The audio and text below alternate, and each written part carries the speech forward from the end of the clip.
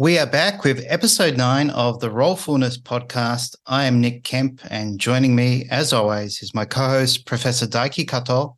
Great to be talking again, Daiki. Yes, me too. So let's start the episode. Yes, so this will be an interesting episode because we will discover and discuss how you coined the word rolefulness. I'm actually amazed that you coined this word, Daiki. I think it's fantastic. You're not a native speaker of English, so I'm very curious as to how you came up with this word. So how did the word rolefulness come about, and what was the thought process you went through to create it? Yes, I'll introduce how I reached the idea of rolefulness. At first, I'll talk about my profession. So my profession is clinical psychology and art therapy. Recently, I've been interested in how we establish relationships in group activities. I investigated the psychological process during the collaborative art expression using Lego blocks. Participants were divided into small groups of 4 members and asked to make anything they like using Lego blocks together. The research evidence showed that trust for others and sense of role increased remarkably. I noticed that sense of role is very important to understand our interpersonal relationships, and it's a key concept of future studies. The social role is one of the most important research topics of psychology. Previous research is focused on specific roles such as job position and parental role. But I thought that we have a more common sense of role satisfaction, which doesn't be limited in the specific situations. Then I was thinking about a new name, which represents my idea. I wanted to show the image and the feeling of being fulfilled by role satisfaction. At the time, I remember the word mindfulness. Yeah, so I remember you telling me this story, so I thought that's interesting. Yeah, so okay, this was a professional investigation for you. You were thinking, how can I study roles? And you used this, I guess, case study of Lego blocks. Yeah. And then your thought process started to relate that to mindfulness. Mm-hmm. So, yeah, you were thinking about mindfulness and you related fullness, I guess, to role. Mm-hmm. Yeah, mindfulness is a very popular word all around the world. It is very popular in Japan too. Mindfulness is a very dynamic psychological function to focus on the present state of our body and feelings. Being aware of how we feel and what we think are important in this process. In other words, mindfulness is a psychological state of being fully satisfied with awareness of feeling. The both word of role and fullness were connected in my mind, and I reached the idea of rolefulness. That's it. It's amazing. Yeah. Facing yourselves and deepening your insights are important to increasing your mindfulness. In contrast, the social role is important in rolefulness. Rolefulness is enriched as a result of establishing good relationships with others and finding our roles in the relationship. Yeah, this makes sense. And I think we could definitely say to be roleful, you'd also need to be mindful of your particular role, whether you're a parent or your professional role, or even just the role of being a good friend. And to dive into the Japanese word of mindfulness, it is a cultural concept often described by the word, is it nen? Nen, yeah. Yeah. So can you go into what that word means? Yeah. The word nen includes several meanings, so it is a little difficult to explain its real meaning, but I'll try. The main meanings are the sense, feelings, thought, and spirit. In those meanings, the word nen is very familiar with the concept of mindfulness. Yeah, the kanji of this word is very interesting because it's made up of the radicals for now over shin, which is mind or heart, Yes, yes. Yeah, yeah, yeah. that kind of creates a clear picture of what the word means. Mm-hmm. Your heart or in your mind is in the now, focused on the now. Mm.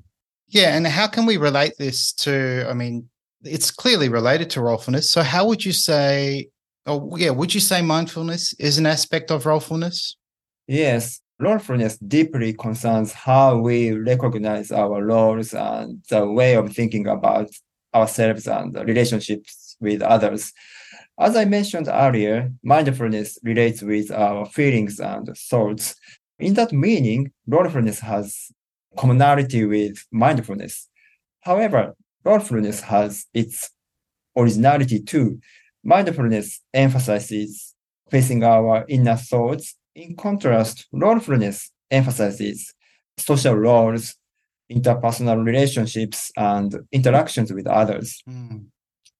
And perhaps something we could add to that is this idea of rolefulness to me also means becoming the person you want to be in a certain context. So I want to be this certain type of father, playful, loving, fun. As a coach, I want to be caring, but also inspiring.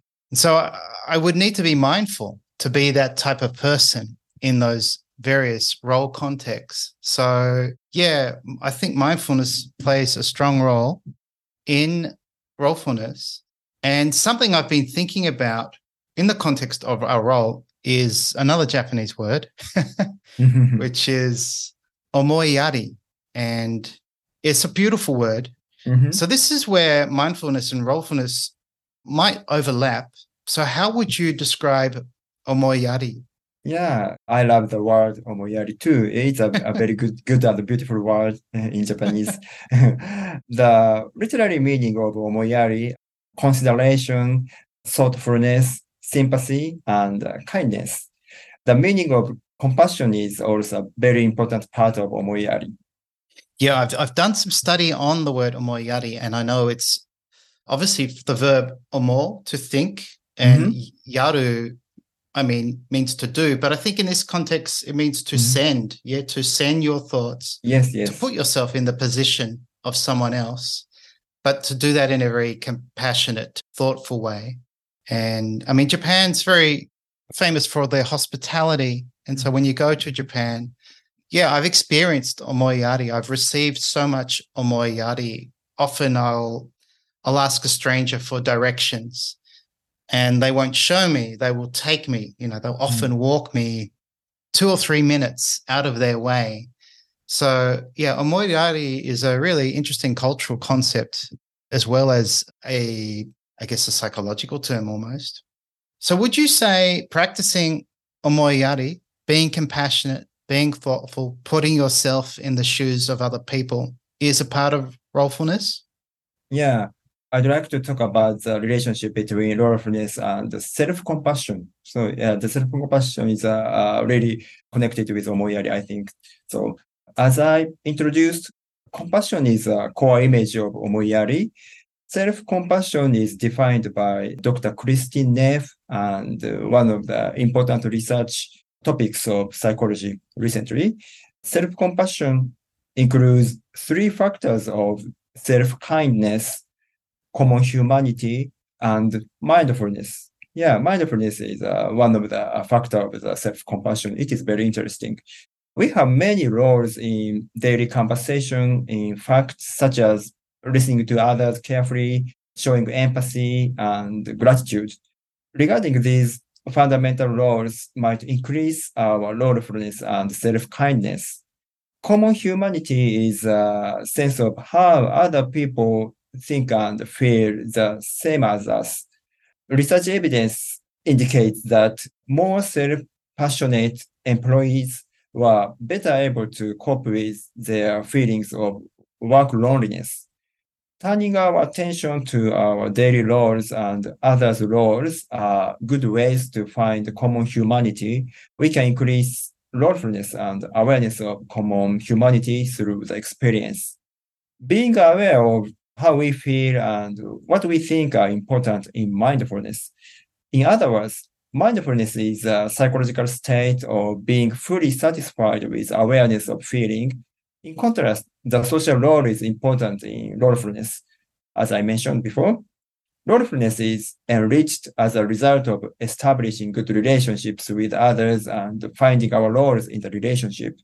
Overall, compassion for ourselves and others are both important for rolefulness and omoiyari. Therefore, I think that they are related to each other and they have very strong connection. I think so. Yeah, this is interesting. It's almost this idea that you have this mindfulness in the context of relationships, and that ties in every relationship would be based on roles, I would think, whether that's roles in the family, roles in a professional context. And omoiyari, this compassion, which I guess needs to start with the self, have that self-compassion. And then once you have that self-compassion, you can offer it to others. Yeah, it's fascinating. As we explore rolefulness, we're tying in all these other concepts, self-compassion, mindfulness. So it's fascinating. And I know, Daiki, you're actually getting a lot of interest through LinkedIn. People are reaching out to you, sharing their thoughts. So that's very positive. So we should mention that if you want to reach out to Professor Daiki Kato, you can do that on LinkedIn. So Daiki, you've recently joined LinkedIn and written up your profile, and people are reaching out to you. So that's good. So how do you feel? This is a bonus question. I didn't really prepare you for it, but how do you feel about the response to this word you coined, rolefulness?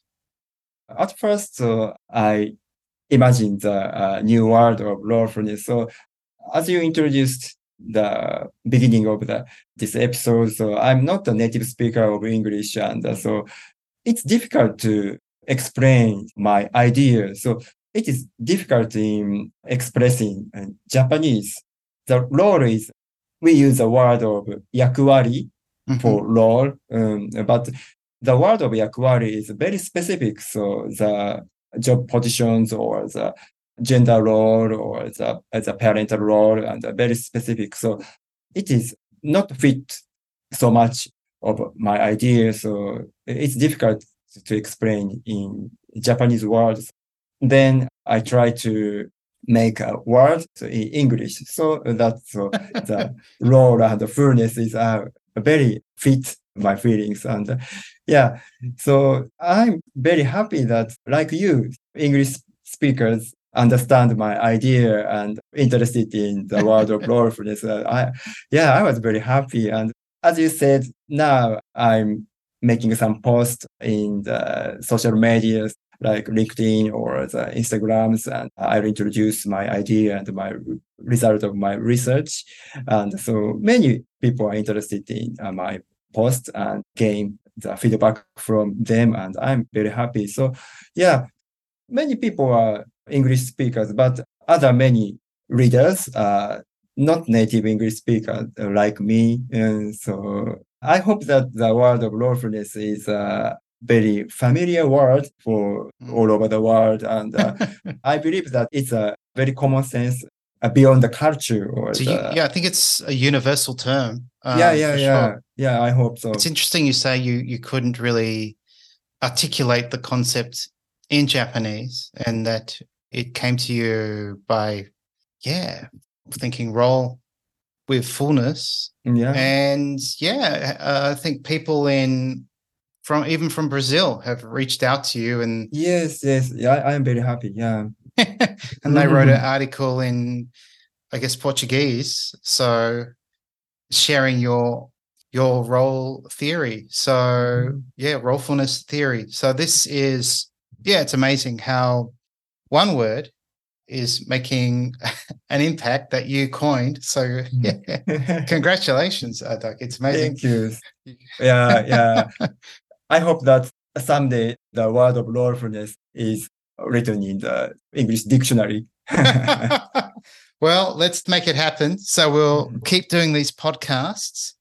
And so next week, we're going to touch on rolefulness as a source of ikigai. So that will be interesting. So, yeah, thank you, Daiki, for making this word. It really captured my heart and imagination when I first stumbled upon your paper. And from it, we've developed this friendship. And now we have this shared, I guess, ambition and project of the podcast and the book. So it gives me a lot of rolefulness to be working with you.